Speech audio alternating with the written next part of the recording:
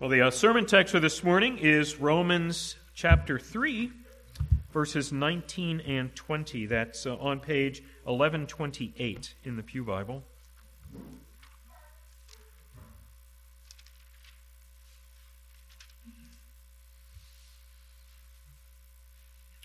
Page 1128, so this is Romans 3. We'll be looking today at 19 and 20, but it's the beginning of Paul's summary of the gospel, and so we'll read on down through verse 26. So either just listen or read along to this portion of God's Word.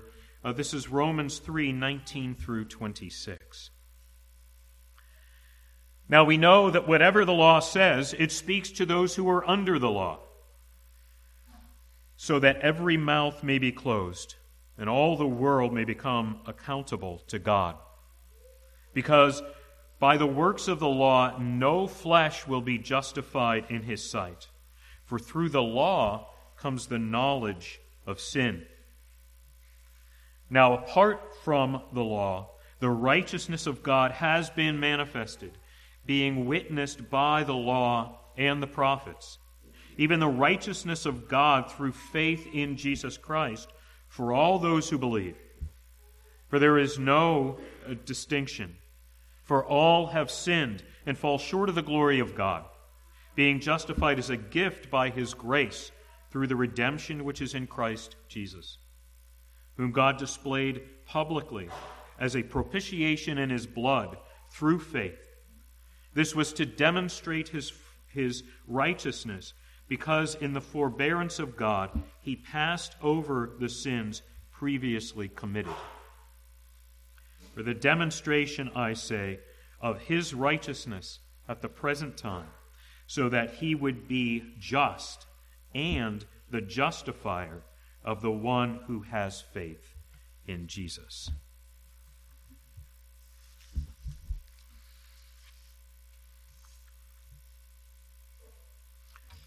I don't know about you, but there are not a whole lot of things that, except for maybe people that are much younger than me here, remember assignments from the 6th grade, which I believe is around the age of 12.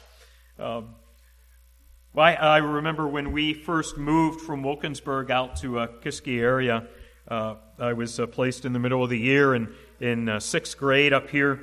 And I remember a specific writing assignment that our teacher gave us. And I'm not sure what was in his mind when he asked the question. It was a long time ago. But he asked whether we thought people were basically good, basically bad, or neutral. And we were to write a small essay on that.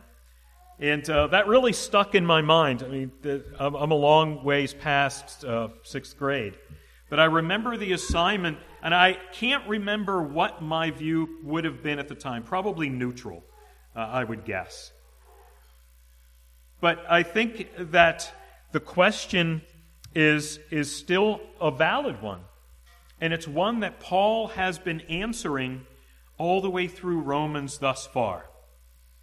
And his conclusion is not that we're good, and his conclusion is not that we are neutral. His conclusion is that we are all sinners. We are all sinners before the holy God. We are people who are under condemnation.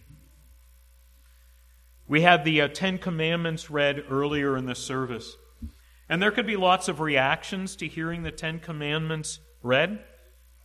We can reflect on the glory of the holy nature of the God who gave us the law, who gave us the commandments, and that's an appropriate thing to think about. But really, the most appropriate first response to hearing the reading of the Word of God is that you and I, as we hear it, recognize that we're horrible people, that we don't keep these things. Especially if you go through the larger catechism and read the details from other scriptures that are laid out of the obligations that are laid on us in the commandments. We are not good people. We are sinful people. And that is a sobering fact, but it's a necessary fact for us to realize. especially in a world that wants to affirm us in all that we are and think and feel. We are sinners, and we stand condemned. And that's a good thing to recognize, even though it is a sober thing to know. Because only when we let that sink in, and that hits us in our hearts, can we really seek to know the solution to that problem. And that is found only in Jesus Christ. And so we'll look today at this portion of God's Word, verses 19 and 20 of Romans 3, and how Paul tells us, and God tells us through Paul, that we are sinners who are guilty before God, so that we might look for that solution, that one solution, in Jesus Christ. We begin first with the law speaks, condemns, and holds us accountable in verse 19.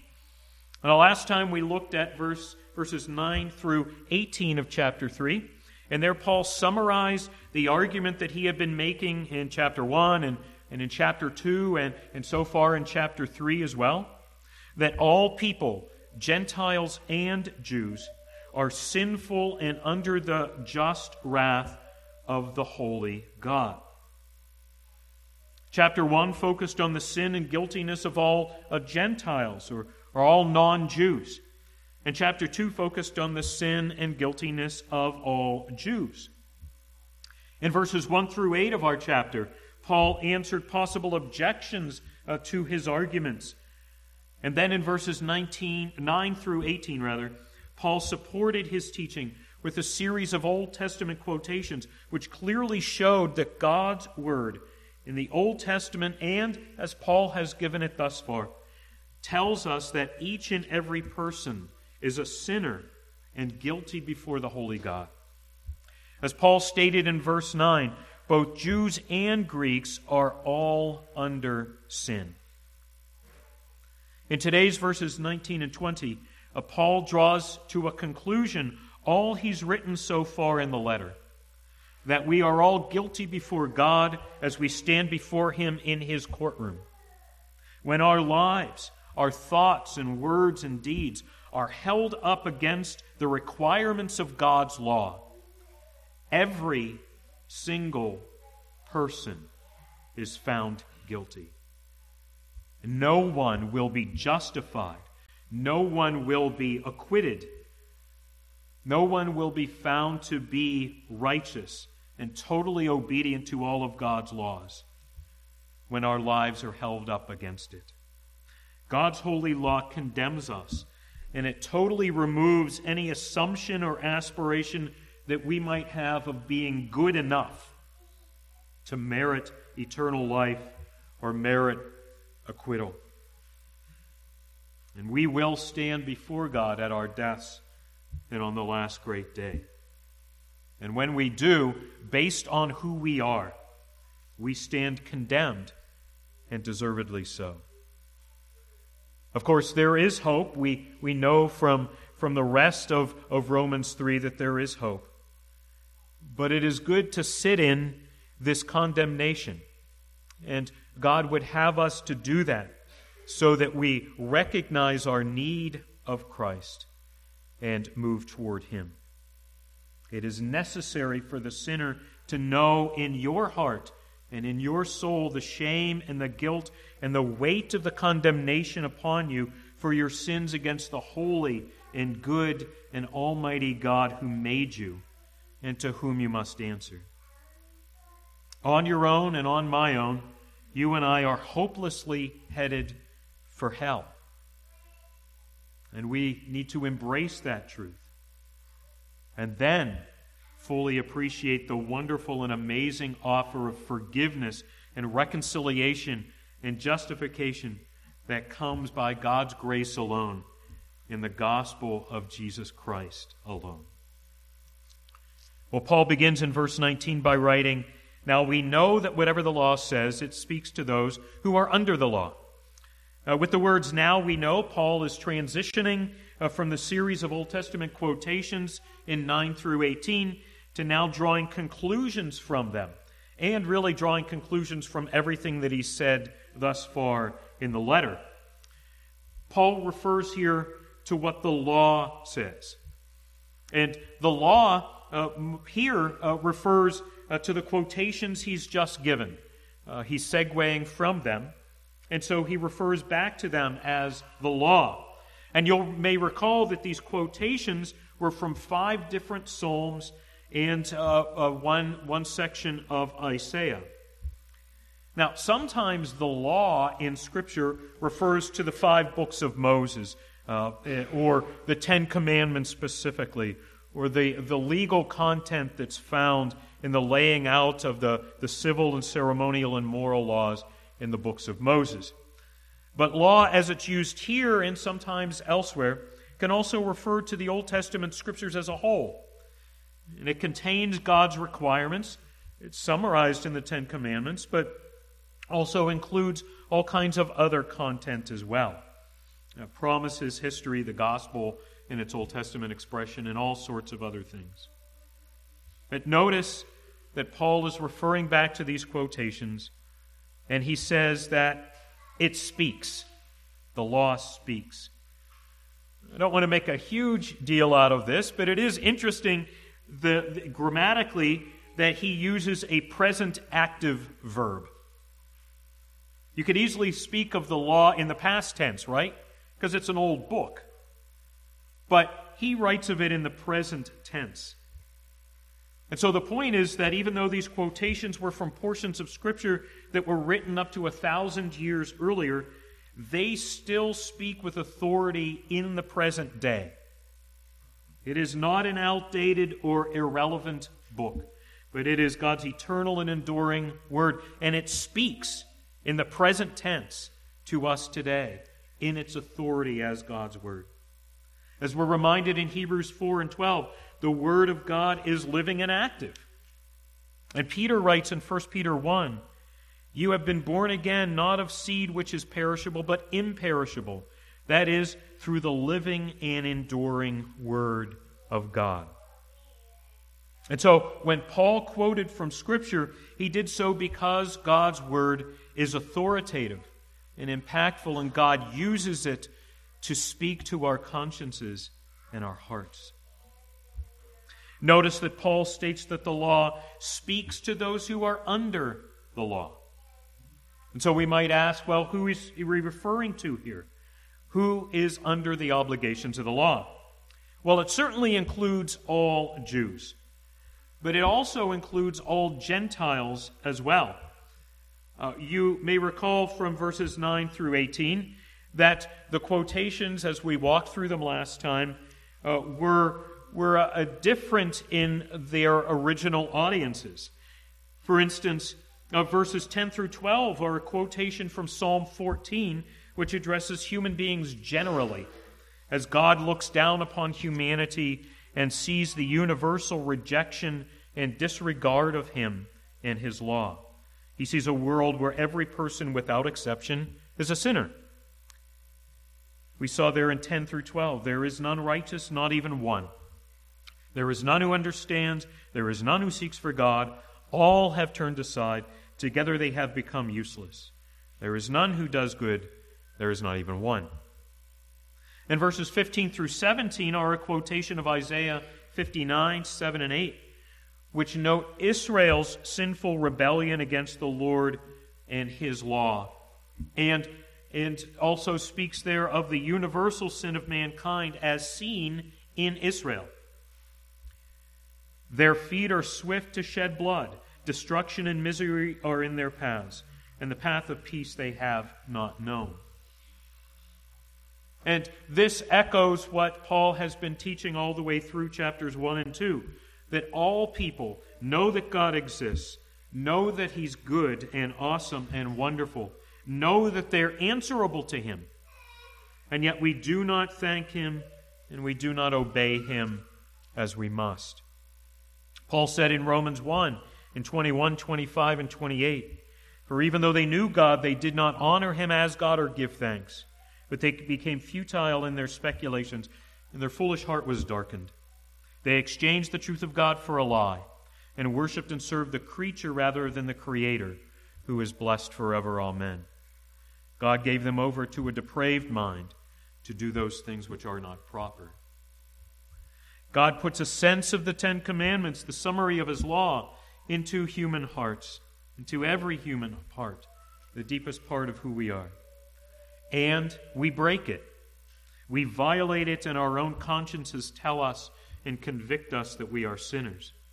Paul said in Romans 2:14 and 15, when Gentiles who do not have the law do instinctively the things of the law, these not having the law are a law to themselves, in that they show the work of the law written in their hearts, their conscience bearing witness, and their thoughts alternately accusing or else defending them.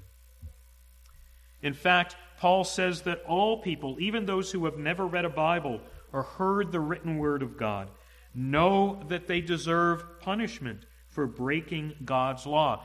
Yet they continue to do that and continue to approve other people in their sins. He said in Romans 1:32, although they know the ordinance of God, that those who practice such things are worthy of death, they not only do the same, but they give hearty approval to those who practice them. And in chapter 2, Paul pointed to the sin and condemnation of self-righteous Jews who have God's written law and look down on the Gentiles who break it, and yet they themselves fail to keep it. He said in Romans 2:1 and 2, therefore you have no excuse, every one of you who passes judgment. For in that which you judge another, you condemn yourself. For you who judge practice the same things. And we know that the judgment of God rightly falls upon those who practice such things. We also saw that the Jews tried to claim immunity from God's law and from condemnation, thinking that their status as God's chosen people and their religious activities, including circumcision, saved them. And when we looked at that, we saw that that same thing can be true of people who come to church and who believe that the religious activities of church reconcile them to God. But we also noticed along the way, as Paul pointed out, that when the outward signs of religion, be that Old Testament or New Testament practice, when we fail to internalize those outward signs and privileges, and fail to acknowledge our sinfulness and our need to repent, and fail to take hold of Jesus Christ as He's offered in the gospel, then those religious deeds are of no benefit to us. These Jews, these self-righteous people, and any self-righteous person in a church is presuming on God's forgiveness and forgiveness of sins when they do not take hold of Jesus Christ as He's offered in the gospel. Paul wrote in Romans 2:3-5, do you suppose this, O man, when you pass judgment on those who practice such things, and do the same yourself, that you will escape the judgment of God?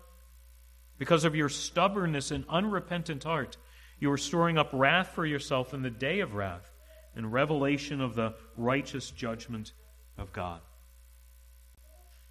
And so Paul then summarizes this universal truth that all people and every individual is under God's law, under obligation to it, be it written on the heart or written on the pages of the Bible that they've read and heard.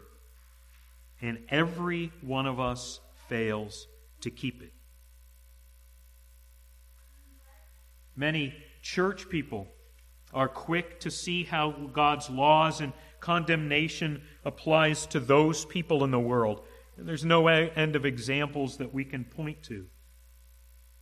But we must first see how that applies to us, how that applies to me and to you, because we do not keep God's law either.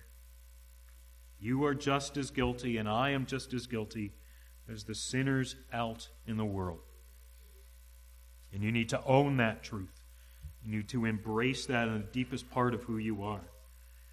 Because it's true, and it's necessary to know in your heart and in your soul if you are to truly know your need of a Savior. Paul writes in verse 19, so that every mouth may be closed and all the world may become accountable to God.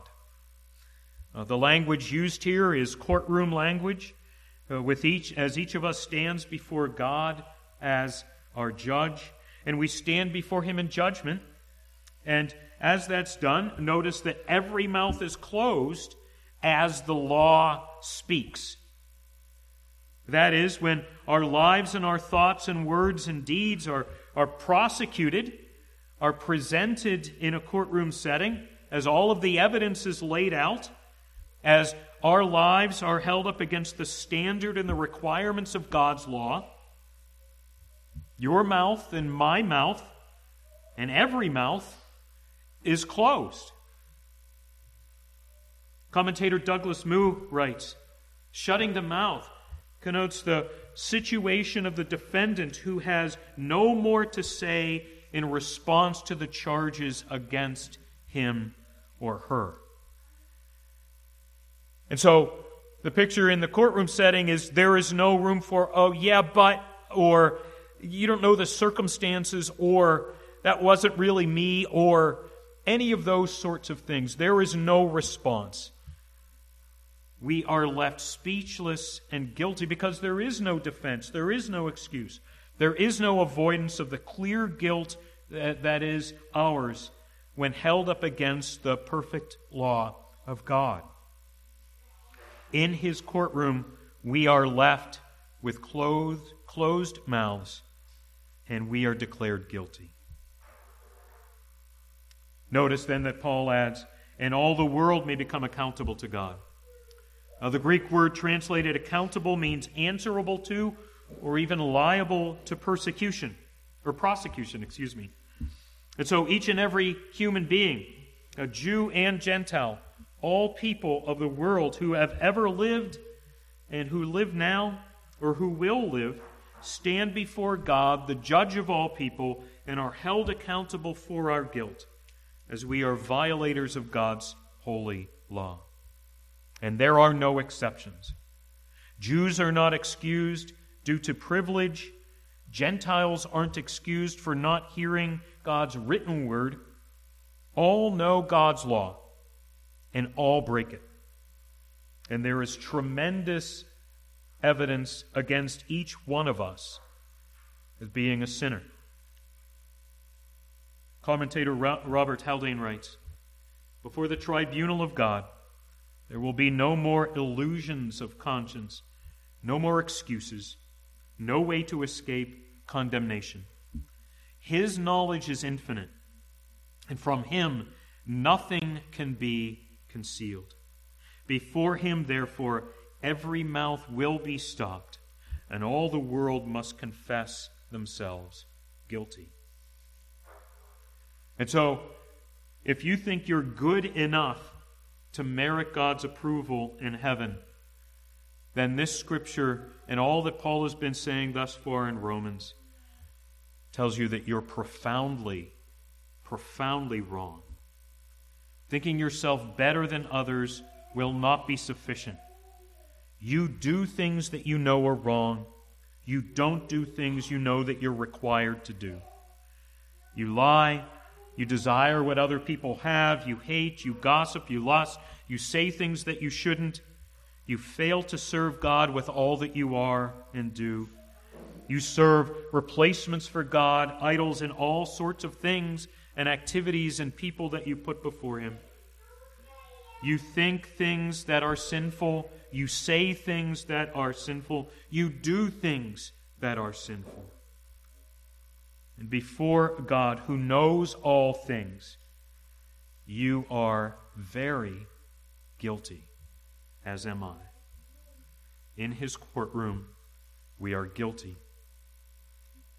Well, second, no one is justified by works, for the law proves each of us sinners, in verse 20. Here Paul continues the courtroom image and confirms our guilt before God our judge by stating firmly that no human being will be justified, will be acquitted of the charges against you by the works of the law, that is, by your obedience to the law of God. Simply put, there is absolutely no possibility of you or me or any of us standing before God in his courtroom and pointing to all of our thoughts and words and deeds, and by our obedience being justified, declared innocent and acquitted and meriting eternal life by our good deeds. Notice that Paul uses the word flesh here to refer to human beings. And this usage is found many places in Scripture, including, for instance, Genesis 6 and 12. And God saw the earth, and behold, it was corrupt, for all flesh had corrupted their way on the earth. There are positive references as well. Psalm 145 and 21. My mouth will speak the praise of the Lord, and let all flesh bless his holy name forever and ever. But the description of humans as flesh really reminds us of our weakness and our frailty and our neediness and mortality. It is humbling to be referred to as flesh because it makes us reflect on how frail we really are. We are flesh. And we're reminded in this passage that we are sinful creatures, that we are guilty before God, that we are unable to meet the righteous requirements of God's law. Ecclesiastes 7 and 20 says, Indeed, there is not a righteous man on earth who continually does good and who never sins. Sadly, however, the Jews thought their status as God's people and their circumcision and their religion gave them immunity from judgment, and that they could merit salvation by good works. But none of us keeps the requirement of perfect obedience to God's moral law. None of us keeps the covenant of works, the obligation that God placed on Adam and all of us for personal and perfect obedience to God's law, with the promise of eternal life by that obedience. Adam failed, and we failed. And so to rely on your obedience, your goodness, your righteousness, to merit acquittal and approval as you stand before God, is simple a recipe for failure. It will not work. You're not that good, nor am I. In fact, we're not good at all. Paul writes in Galatians 3 and 10, All who rely on works of the law are under a curse. For it is written, Cursed is everyone who does not abide by all things written in the book of the law and do them. No one does all of the law perfectly. You and I don't even come close. And that is the standard.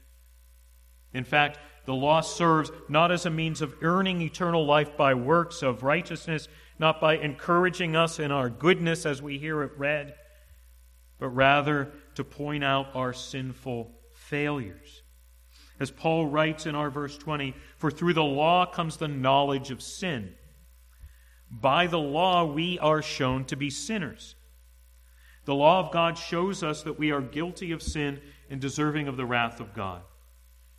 When we hear or read or think on the Ten Commandments, as was read earlier, and we seek to apply them to our lives in all of their depth, we should and must be horrified at what we find in our hearts and in our thoughts and in our behavior.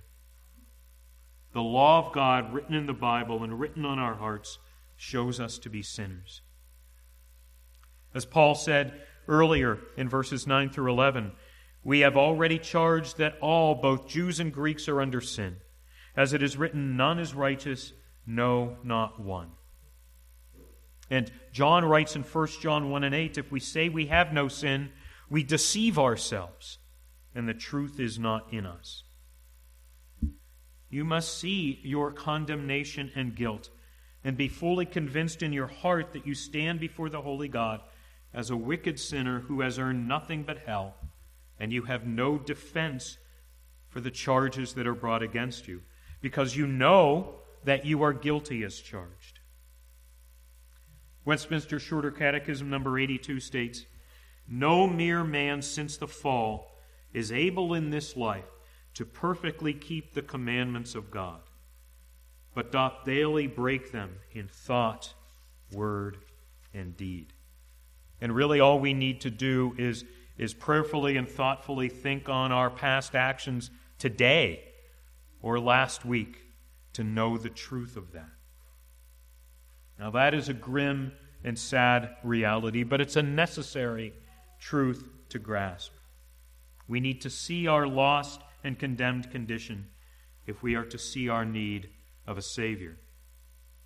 Now next week, Lord willing, not next week, the week after that, Lord willing, we will look at the good news in verses 21 through 26, which we'll get to touch on later in a moment here. But our acceptance of the bad news is essential to our appreciation and taking hold of the good news. You and I are guilty, and we cannot save ourselves. We cannot make ourselves better or approvable from here on. We will continue to sin, and we still have that lifetime of sins that we've already committed.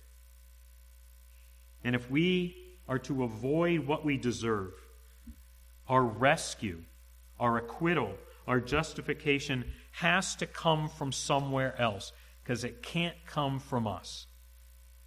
And that is why Paul then points us to Jesus Christ. Jesus Christ is God the Son, the eternal second person of the triune God, who became also fully man to be the saving substitute of those who cannot save themselves. In our verse 20, we're told, by the works of the law, no flesh will be justified in his sight, for through the law comes the knowledge of sin. And Jesus Christ is God who took on human flesh, who became also one of us to do for us what we cannot do for ourselves. We're told in John 1 and 14, in the beginning was the Word, and the Word was with God, and the Word was God. And the Word became flesh and dwelt among us. And we saw his glory, glory as of the only begotten from the Father, full of grace and truth. Jesus Christ came to be that saving substitute. Jesus fully obeyed all of God's laws, which we fail to do. And on the cross, he took the wrath of God due to his people for their sins upon himself. This was prophesied in Isaiah 53. He was pierced through for our transgressions. He was crushed for our iniquities. The chastening for our well-being fell upon him, and by his scourging we are healed. All of us like sheep have gone astray. Each has turned to his own way. But the Lord has caused the iniquity of us all to fall on him. So all of the wrath of God against all of the sin of his people who have ever lived was poured upon Jesus as he hung on the cross. He suffered, and he knew God's wrath, and he died, and he was buried. He took the curse and the penalty upon himself. But on the third day, God the Father raised him from the dead as an accepted sacrifice and as a living Savior in whom there is eternal life. And all those who trust in Jesus and his saving work and his resurrection are covered in his righteousness, are forgiven by his sacrifice, are justified by God in his courtroom, and reconciled into the fellowship and eternal life of the triune God. Romans 3 will go on to say, but now God has made known a righteousness from God through faith in Jesus Christ for all those who believe. For all have sinned and fall short of the glory of God, being justified as a gift by his grace through the redemption which is in Christ Jesus, whom God displayed publicly as a propitiation in his blood through faith. Now, we'll unpack that in the weeks to come. But we are justified not by anything we do, but by what Christ has done for us, as he obeyed for us and we're covered in his righteousness, as he took the wrath which was due to us. That's a propitiation. He reconciled us to God by taking that wrath upon himself. And so this is the good news. As we've seen in today's verses, no one of us can earn or deserve justification. And yet God freely offers it as a gift. And He calls us to take hold of this promise. Embrace Jesus Christ by trusting faith. Repent of your sins. And know in your heart that your sins make you filthy before the holy God. But you have the covering of the righteousness of Christ to justify you in His courtroom. And so there is sobering truth here to recognize our sin, but there is wonderful, glorious, amazing, wonderful news of God's grace and forgiveness and His gift of salvation. And in that salvation we are given a new life, and we are no longer slaves to sin, and the Holy Spirit indwells us, and He bears fruit of godliness in us, and we are able to live for Him. And so for those who have already experienced God's grace and salvation, rejoice in this passage and in the gospel, because you recognize your sin. In a world where people make excuses for themselves or think they're good enough or judge themselves by others or simply don't care, God has convicted you of your sins, convicted you that you are under judgment. And He has brought you to the wonderful hope of the gospel, and that you have embraced that. And by His grace, you are reconciled to Him, and you have eternal life and fellowship with Him. And so rejoice in that. And if you have not taken hold of Jesus by trusting faith, if you're denying that you are sinful, then I would encourage you to think on this passage and all that Paul has said thus far in Romans, and quit pretending. You are not good. You are not perfect. And that is the standard. And so admit and confess your guilt and come to Jesus Christ and embrace Him by faith and all that He has done. You are a sinner under God's judgment. But there is the offer of the gospel that you do not have to stay under that judgment. That when you come to Christ, He will take that upon Himself in what He has done on the cross. And so I encourage you to take hold of Jesus and know that wonderful gift of salvation. And we'll close with Paul's words from 2 Corinthians 5, where he says, "We beg you, on behalf of Christ, be reconciled to God. God made Him who knew no sin to be sin on our behalf, so that we might become the righteousness of God in Him." Let's pray together. Lord God, we do thank You and praise You for this portion of Your word and ask that You would apply it to our hearts. We do thank You for this hard word, that we are sinners.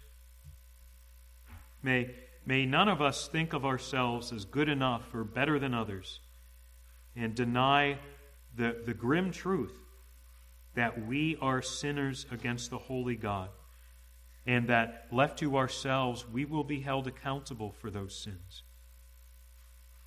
May You convict us of those things, but may You convict us in hope that there is a solution to our condemnation, and that is that Jesus took that condemnation on Himself on the cross.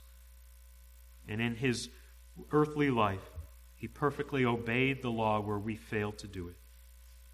May we take hold of Christ, and may we rejoice in the salvation that is ours in Him. And may we seek to see others around us brought to salvation through this same gospel. May You be at work, we pray, as we effort to bring people under the gospel, that You would convict and that You would bring hope and that You would save those around us who do not yet know Christ. And we ask all these things in Jesus Christ's name. Amen.